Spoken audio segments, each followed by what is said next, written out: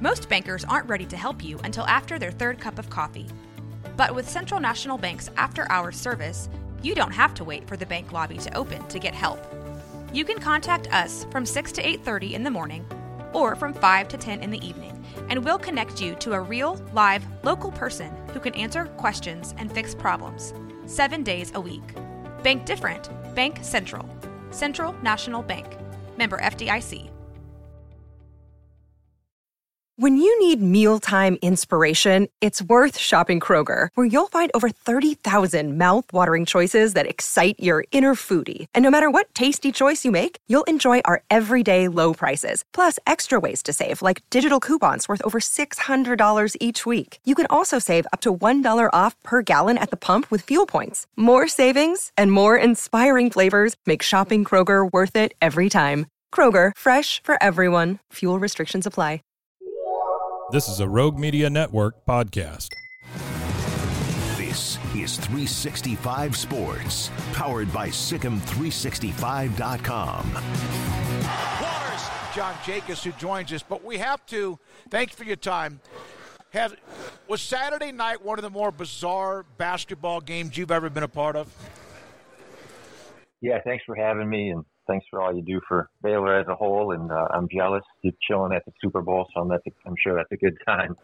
But yeah, I've traveled around the world between Athletes in Action and coaching overseas. I've been in gyms where they shot off fireworks and had SWAT teams. And I guess in my situation, as far as a college basketball game in my decade in this sport, I don't think I've ever seen anything like it.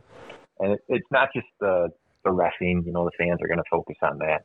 I think it's the swings and the score and the technicals, and then the Foster, because let's give some credit to the new building. I don't know that I've been in a Baylor game where the fans were so fired up and affected the game so deeply.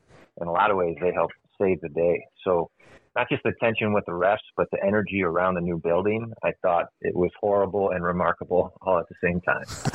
So just taking us through the moment, because, hearing what Scott said after that, he gets ejected, and it's not like they give you 5 minutes to go over everything. Like, hey, guy coming in for the bullpen. Yeah, you can't do that. It's just like, okay, John, you're in charge now.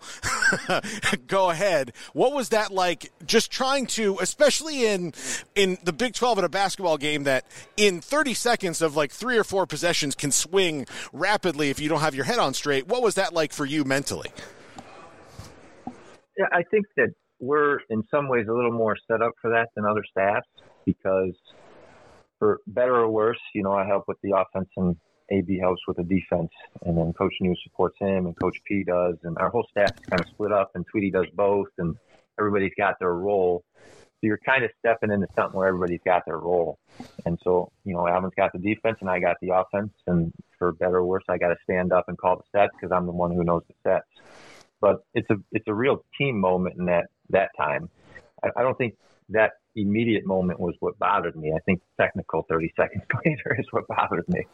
And then once we could settle down, take a deep breath, and we went down 7, I feel like it wasn't until that timeout when we were down 7 that we were able to sit with the guys and grab a hold of them. And then coaching college sports, it's a lot about X's and O's, but it's more than anything, it's about 18 to 23-year-olds. And so we were able to look them in the eye and get a hold of them at that moment. And then I thought they settled, our shot creation got better, our shot selection got better. And then we made the adjustment to go man, which was a great call. And I thought that left them flustered. So we were able to get a hold of the emotion again. And then once we got a hold of the emotion again, it just comes down to coaching basketball. And our guys, to their credit, have been in 6 or 7 one-possession games at this point in league. So for better or worse, they're probably more practiced in those situations than anybody else in the Big 12 right now.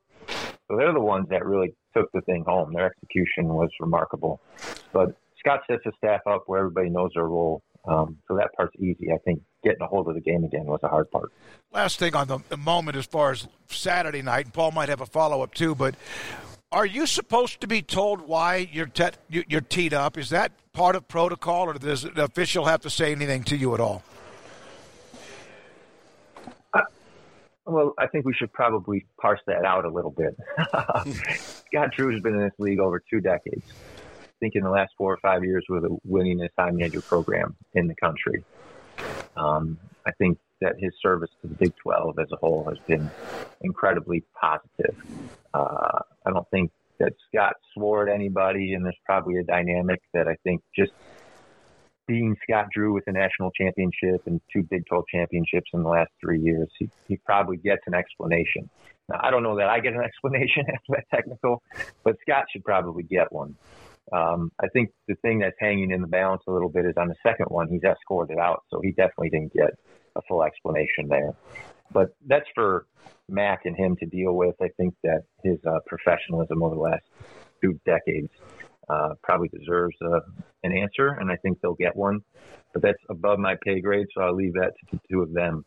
But Scott's just done so much for this league, and the rest are doing the best they can, but there just comes a certain point where he kind of deserves an explanation. And it's like golf. There's probably an etiquette to who putts first, but at the end of the day, certain things just probably need to happen on a golf course. I think at the end of the day, Scott probably just deserves an explanation in those moments.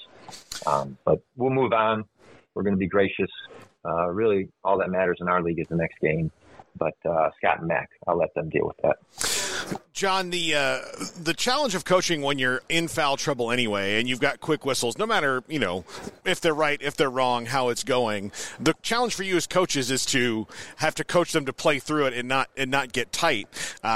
Obviously that would happen during stretches, but clearly it didn't bother you, especially down the stretch where you kind of just knew it. Is part of it just accepting, like, look, we've got to play our game, and whatever happens, happens. We can't stop them from blowing whistles no matter what?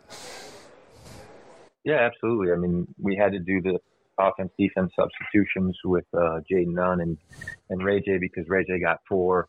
I think we're constantly balancing how much we use each big because of the illegal screen issues, which is something we've got to clean up because this is one of the best turnover percentage teams we've had in league in my time here. But one of the areas we're struggling with is the illegal screens, but that also leads to foul trouble. And so you're balancing lineups and combinations and foul troubles. That's just part of it. But in some way, there's a freedom because I know 100% they're not giving me a call. And I know 100% at that point, nothing's probably going to fall our way. So we just need to execute and make simple decisions and have the guys be on the same page. And I thought that they moved on in a real elite way.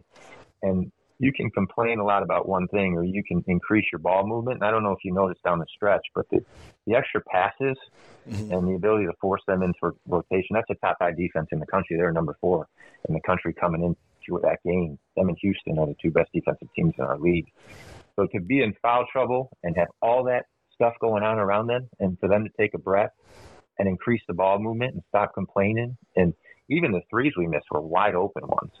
And we're probably a couple free throws from really pushing that game to, 6, 7, 8 points. So those are things we'll clean up, but the guys did a great job and we moved on. And once we moved on, you saw how elite they were at offense. Well, and congratulations. Now you get Texas Tech, and they're ranked 15 right now, and that might change. And then you got to be careful to look too far down the road because there's that game Saturday in another state. I won't even bring it up.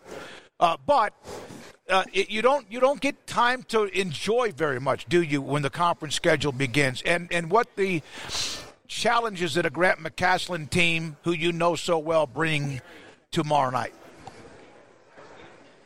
Yeah, you really don't. When you get to February, and this is something I saw on social media or I forget, maybe I read an article somewhere, but the question is will this Big 12 season wear you down before the NCAA tournament? Will there be a couple teams that are shocked by what they're going through? And the immediate turnaround, when I worked at Gonzaga, it was hard to understand. I would watch the Big 12 from there and compare the leagues. And it's not the basketball piece. Obviously, the best coaches in the country, a lot of them are in the Big 12. It's the emotion. You go through a triple overtime loss, and then you're immediately on to the next thing. You go through a game where Coach Drew gets kicked out, it's immediate on to the next thing. It's hard to stop and celebrate. And if you don't celebrate the wins until midnight, you're just going to get bogged down with a lot of complaining and negativity and who got the most shots and who didn't. You've got to find this way to celebrate college basketball.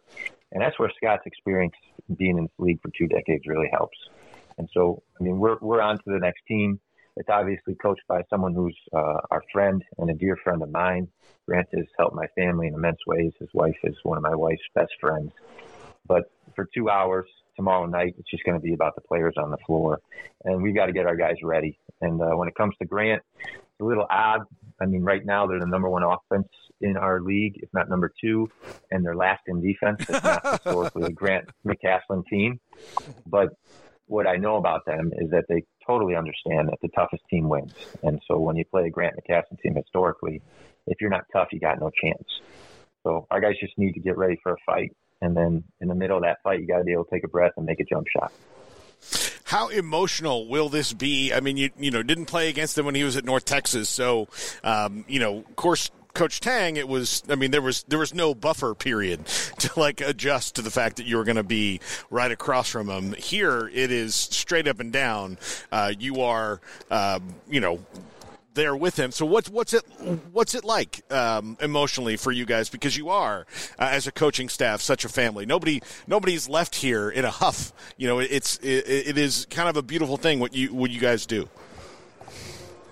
Yeah, I think we should acknowledge the strength of Scott's coaching tree.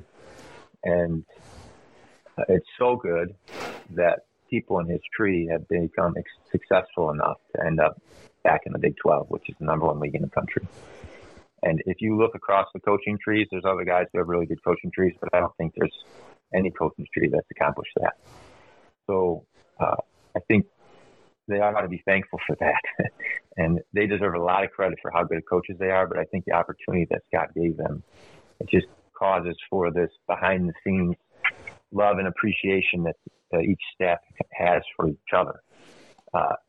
At the same time, I would say I got a unique experience in this. We played Gonzaga in the national championship, and those are some of my best friends. I worked there 3 years. There's just a habit of having to turn your brain off and coach the game and coach your players. And then whether we're playing Grant's tendencies or Phil Self's tendencies, it doesn't matter. Each coach has tendencies. Now, the fact that I know Mark's tendencies so well at Gonzaga, or they know Scott's tendencies so well, maybe there's an innate advantage in that. I actually think that there is an innate advantage having worked someplace. They've been in our practices. We've never been in theirs. But it doesn't really matter. You just turn it off for 2 hours, and then you see the outcome, and then you move on to the next thing. And the thing about the Big 12, like, you lose a game, you just have to win the next one. And I think during our 3-game losing streak, people probably thought a whole bunch of stuff that wasn't true. Because if we can somehow get this home win tomorrow, we'll be 6-3 and tied in first place after the first 9 games in the league. So you just have to keep your head above water. And maybe one of the worst things you can do is make this, long trek through the league emotional. So we're not going to get bogged down with emotions with playing Grant.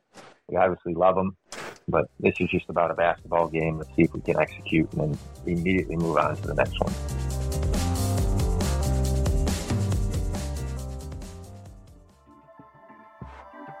This has been a Rogue Media Network production.